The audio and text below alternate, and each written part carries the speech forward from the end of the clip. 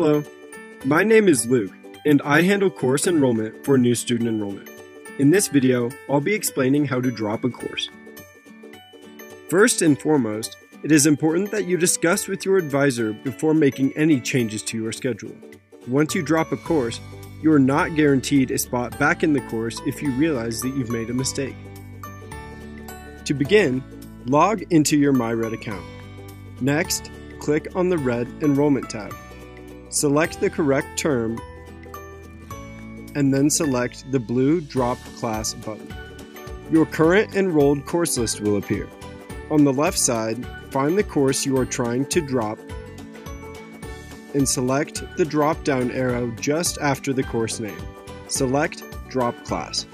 This message informs you of how much of a refund you can expect for the course you're dropping.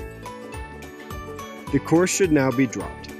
This page will show your updated schedule so you can scroll down to make sure the course was successfully dropped.